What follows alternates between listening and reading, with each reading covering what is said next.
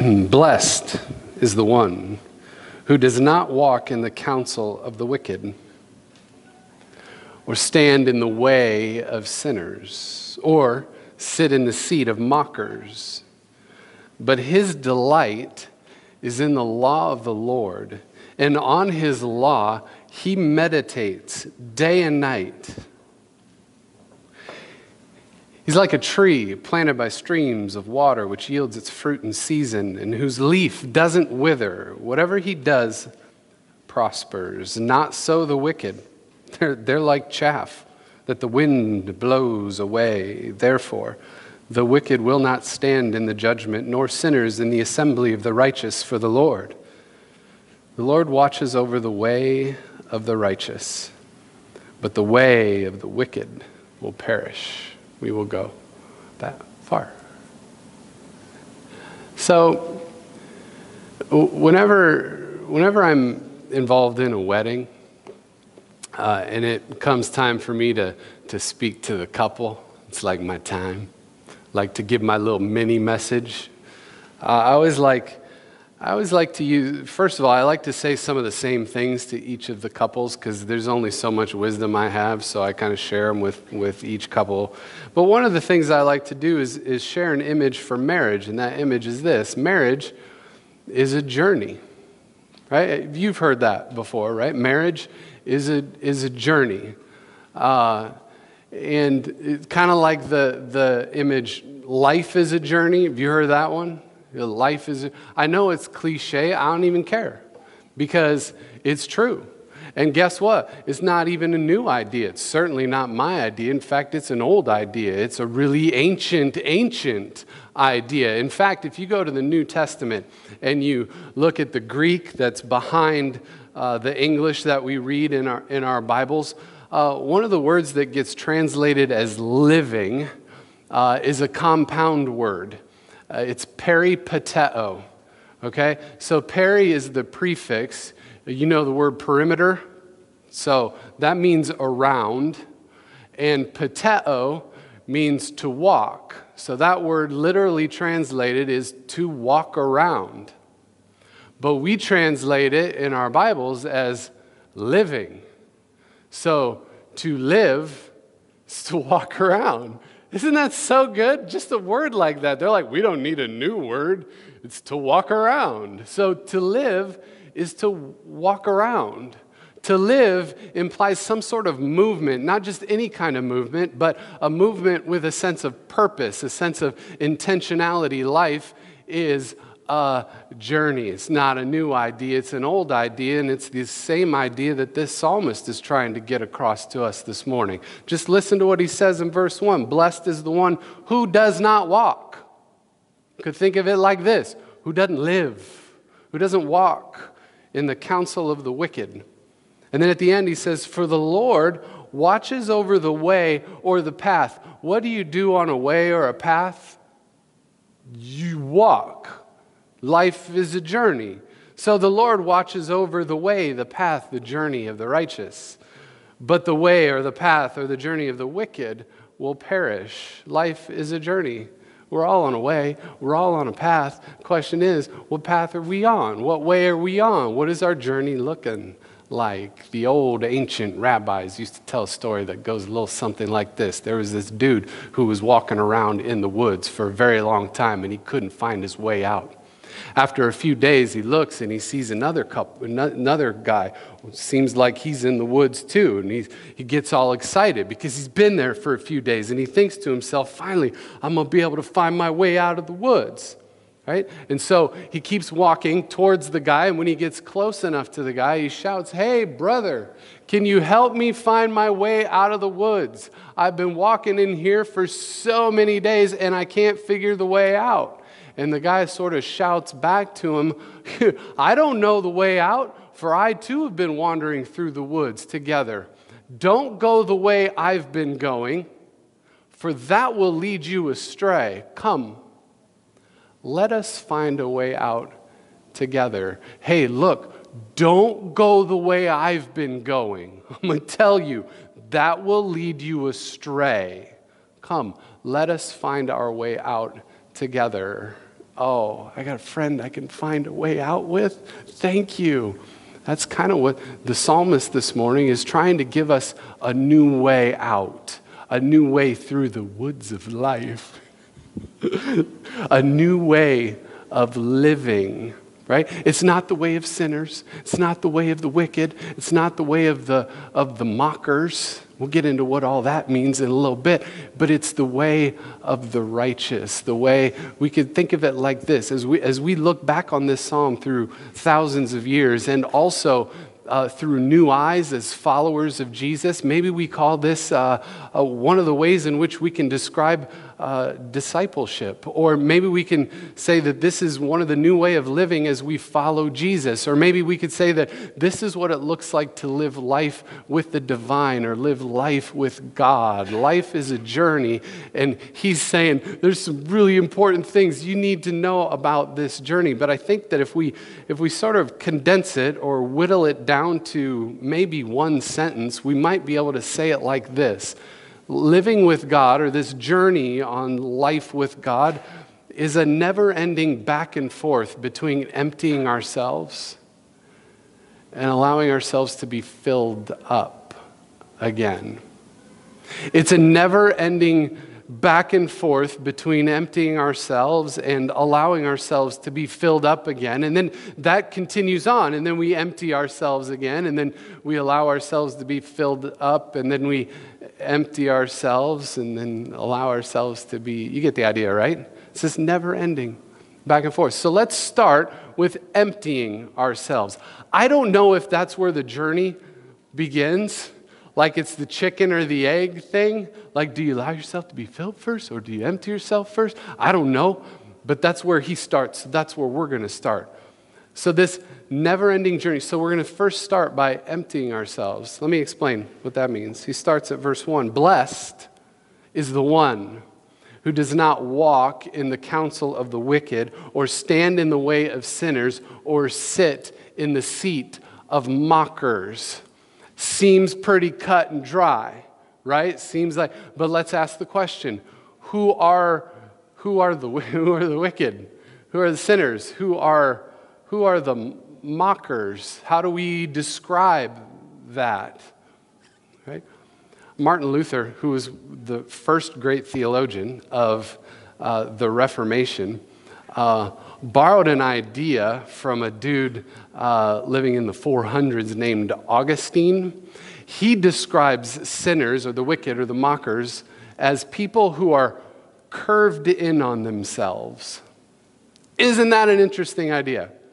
People who are curved in on themselves. And the psalmist seems to be indicating that these wicked people, sinners, mockers, are people who are in high status positions, who are in high social standing, who are in high social positions. And the psalmist seems to be saying, be careful. Be careful giving your allegiance there. Empty yourself of the need to associate with people who will use any means necessary, any dishonest means necessary for their own personal gain. He seems to be saying, empty yourself of your own personal ambition that leads only to your own personal gain. And then he says, it's sort of saying, empty yourself of all of other people's expectations for your life, especially if those expectations aren't good and you know it deep down inside. Fulfilling those expectations might bring you personal gain, but don't do it. It isn't worth it. In other words, empty yourself of yourself. Empty yourself of yourself. We are not the center of the universe. Empty yourself of everyone else's will for your life, even your own will, in favor of the will of God. A chaplain at a prominent university received a phone call from an angry father.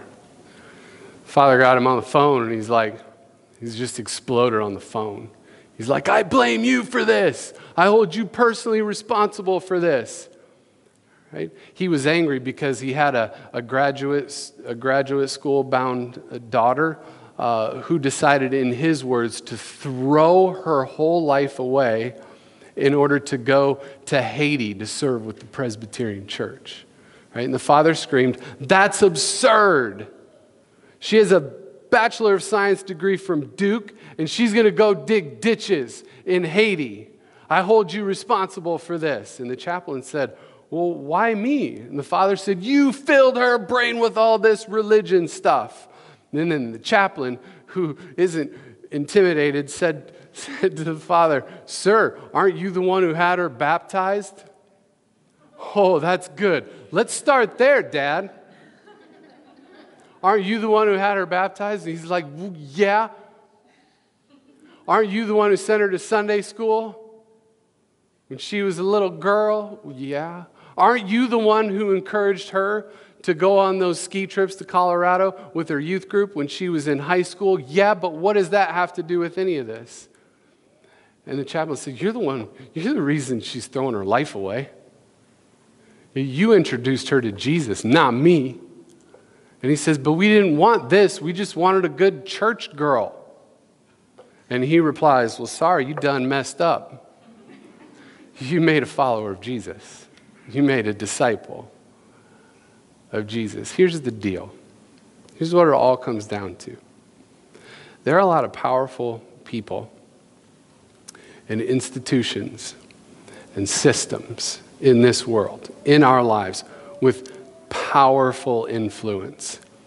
These people, institutions, and systems that we just sort of swim in, right? They demand our full allegiance. They demand that we give them our total loyalty.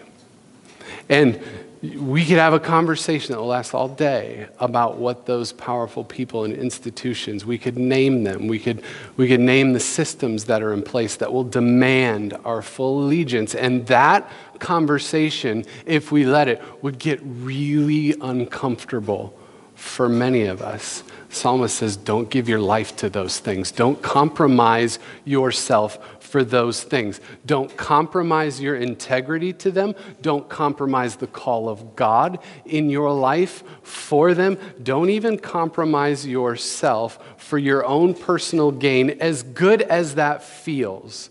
Because the only one who deserves your full allegiance, your total loyalty, is the one who gave you life.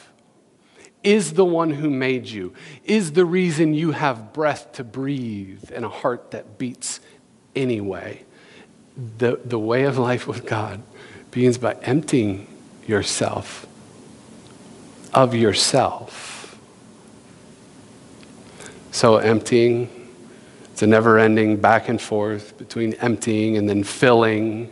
Let's talk about filling, allowing ourselves to be filled. Verse 2, his delight is in the law of the Lord.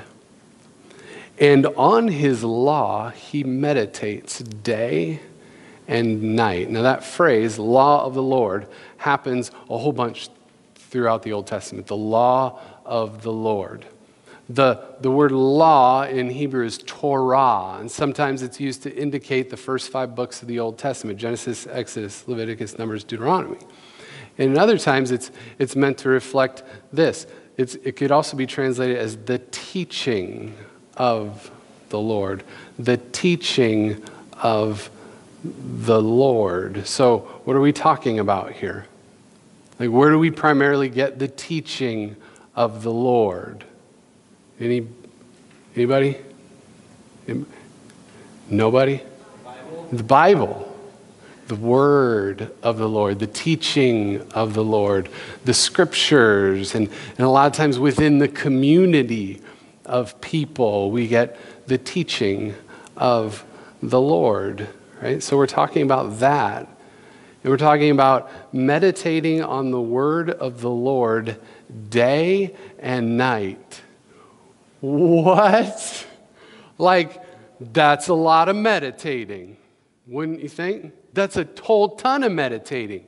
Day and night on the word of the Lord. Maybe you're thinking to yourself, how in the world do I meditate on the word of the Lord all day and night? Do I have to retreat to the desert and climb up one of those towers like the desert fathers and just spend there fasting and meditating day and night on the word of the Lord? I don't know if I can meditate on the word of the Lord day and night. How do I meditate that long? If that's how you're feeling, then I've got some news for you. You already meditate all day long.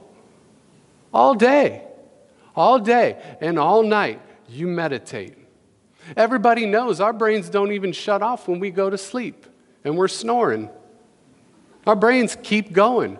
We already meditate all day and all night. The question is, on what are we meditating?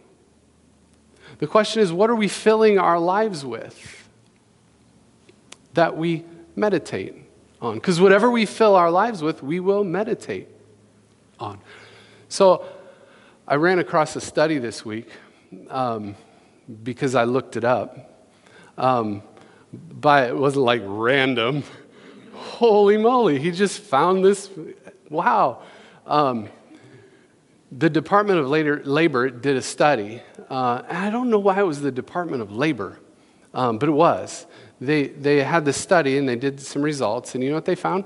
They found that we Americans, listen to this, we Americans watch on average 2.8 hours of television a day. 2.8 hours of television a day. Now, this doesn't include other screen time, like how much time you spend in front of your computer or your phone or however it is you look at a screen. It doesn't include that. It just includes television. 2.8 hours a day. Do the math. That's nearly 20 hours a week. How many hours are there in a day? 24. That's nearly a whole day every week. And not quite half, but almost half that time we're sleeping. So what? 20 hours a week. What would it be like if we just cut that time? What would we do if we cut that time by just 5 hours a week? Just 5. So let's watch TV for 15 hours a week instead of 20. Hey, what if we cut back 5 hours a week? Do you know what that adds up to for a whole year? 11 days. How many of y'all would love 11 days in a whole year that you could do whatever you want to do? Wouldn't that be nice? Right? Now think of what would happen if you used just half of that time, 2.5 hours a week, which is less than a half hour a day. If you really start to think about how much time we give to these things, you're like, what? Wow. What if we gave just half of that, 2.5 hours, to just reading, just delighting in the law, the word, the teaching of the Lord? Don't you think we'd think about it a little bit more? Don't you think we'd think about it a little more? And it doesn't even necessarily have to be just the Bible. Like you can read a book about the Bible. Because a lot of times books about the Bible have what in them? Bible. What if we decided to fill our lives with this stuff? Now, let me tell you why this is important. Well, first of all, I'm not saying we have to boycott TV because believe me, there's some really entertaining stuff out there. Don't look at me like I'm crazy. Sometimes we get some really good joy, and I think God delights in that too. Right? So we're not talking about banishing all these things. That would be crazy. But we get to decide what we fill our lives with. We get to decide how much we fill our lives and what we put into ourselves. Right? The only question is, what are we meditating on? What are we paying attention to? Right? Here's why this is so important. Like all over the pages of this book, the Word of God, there's this idea that the Word of God, the law of the Lord is like a seed. Jesus even told a story about it, a parable. He told him, maybe he even had this in mind when he was telling this parable. But he talks about how sometimes seed falls on bad soil and it doesn't germinate. And sometimes it germinates in some soil that's kind of good, but eventually it dies. And then he talks about how sometimes seed is sown in really good soil. And what happens with that seed? It germinates and it grows and it produces fruit. And it's so beautiful, right? One day a Swiss scientist named George took a walk with his dog. And when he came back from taking a walk with his dog, he noticed these burrs stuck in his coat and in the fur of his dog. And since he was a scientist, this guy named George is curious. Curious George. See what I did there? That was a hard one to come up with. He took the burrs and he put them under a microscope and he looked at them. And he noticed they had these little hook-like things on them. And he was like, oh man, that's how they get stuck in there. That's really fascinating. So like animals walk by, they get stuck in the birds, and then eventually the animals like, get off of me in a different part of the world, and it germinates, and it's like, woo! Right? So these little hook-like features. And so he put the burrs away, put the microscope away, and then days or weeks later, all of a sudden, he got this idea. And he started experimenting with synthetic fibers, and after a while, he came up with this new invention called Velcro. Right? From burrs. He saw it, and there it is in his brain, and he leaves it alone. And a little later on, he's like, oh, that's the way it is. That's the way it is. Right? It's like the Word of God is it's like a little seed. It's like a little package of possibility. Like we consume it, it gets in our brain, and without even knowing it, it starts to germinate and grow in our lives. Just like an acorn, it gets dropped to the ground, and after a while, there's an oak that sprouts from the ground, and after a long while, it becomes this mighty oak by a stream of water, and it's able to withstand wind and rain and storms. Right? That's what this is saying. That's the way the word of the Lord is. That's the way the Bible is. It goes to work inside of us without us even knowing it or understanding or feeling it happen. And after a while, it changes us, transforms us into people who can withstand the things that life throws at us. So that everything we do will prosper. But in order for that to germinate, what do we have to do? Those seeds, we need to plant them. They need to be planted. Allow ourselves, what are we filling our lives with? The way of life with God. It's a never-ending back and forth between emptying yourself and filling yourself and then emptying yourself again. So let's go back to that idea. When those seeds germinate in our lives, they transform us into strong trees by streams of water. What happens next?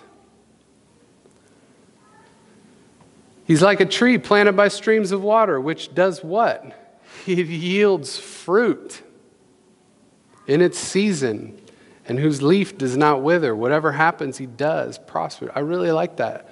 Let's think about trees for a second. Do trees exist for themselves? I'm a tree in the wind. Do trees exist for themselves? Trees don't. God didn't make it like that. Trees exist to bless. Right? That's how God created creation. Plants, seed-bearing plants, give fruit in their season. And they bear fruit, and then those seeds create more. And it's a blessing. It's a giving. Trees give shelter to animals and birds, and human beings and animals get life by eating the fruit that trees bear. Trees empty themselves of their fruit. This is exactly what the Bible means by blessing. This idea, blessed is the one. Right? God blesses creation so that creation blesses. We don't live for ourselves. We aren't blessed for our own sake. A blessing is always meant to be shared, given away, emptied out. Life is a journey. Life with God is about emptying ourselves and allowing ourselves to be filled and emptying ourselves again. So what's your journey looking like? What is your way? Examine your life. Is there something you need to let go of, get rid of? Is there something you need to push aside and say, no, that isn't where I want to go? Do you need to take a right or a left? What do you need to fill yourself with? Or do you just need to take a break and stop and rest for a while and allow God to fill you? Where are you? What do you need to do? Make a choice today. Decide something. And then tell somebody about it. Because if you don't tell anybody about it, you're probably not going to do it. Right? Let's pray. God, thank you for your word. Thank you for the ways in which you speak to us in it and through it. And thank you for the community of people that we have here, that we can open up your word and investigate it and ask questions with one another and just rely on your spirit to help us and guide us. We're grateful for that. And God, some of us here are thinking about our lives. We're doing some self-examination because you, Spirit, have led us into that. And we ask, oh God, that you would show us the way. Give us the path. Give us the courage to talk about it, to make a choice with resolve that these are the things we're going to do, at least for a season. God, we trust in you. We want you to know we love you. Change us and transform us in Jesus' name. Amen.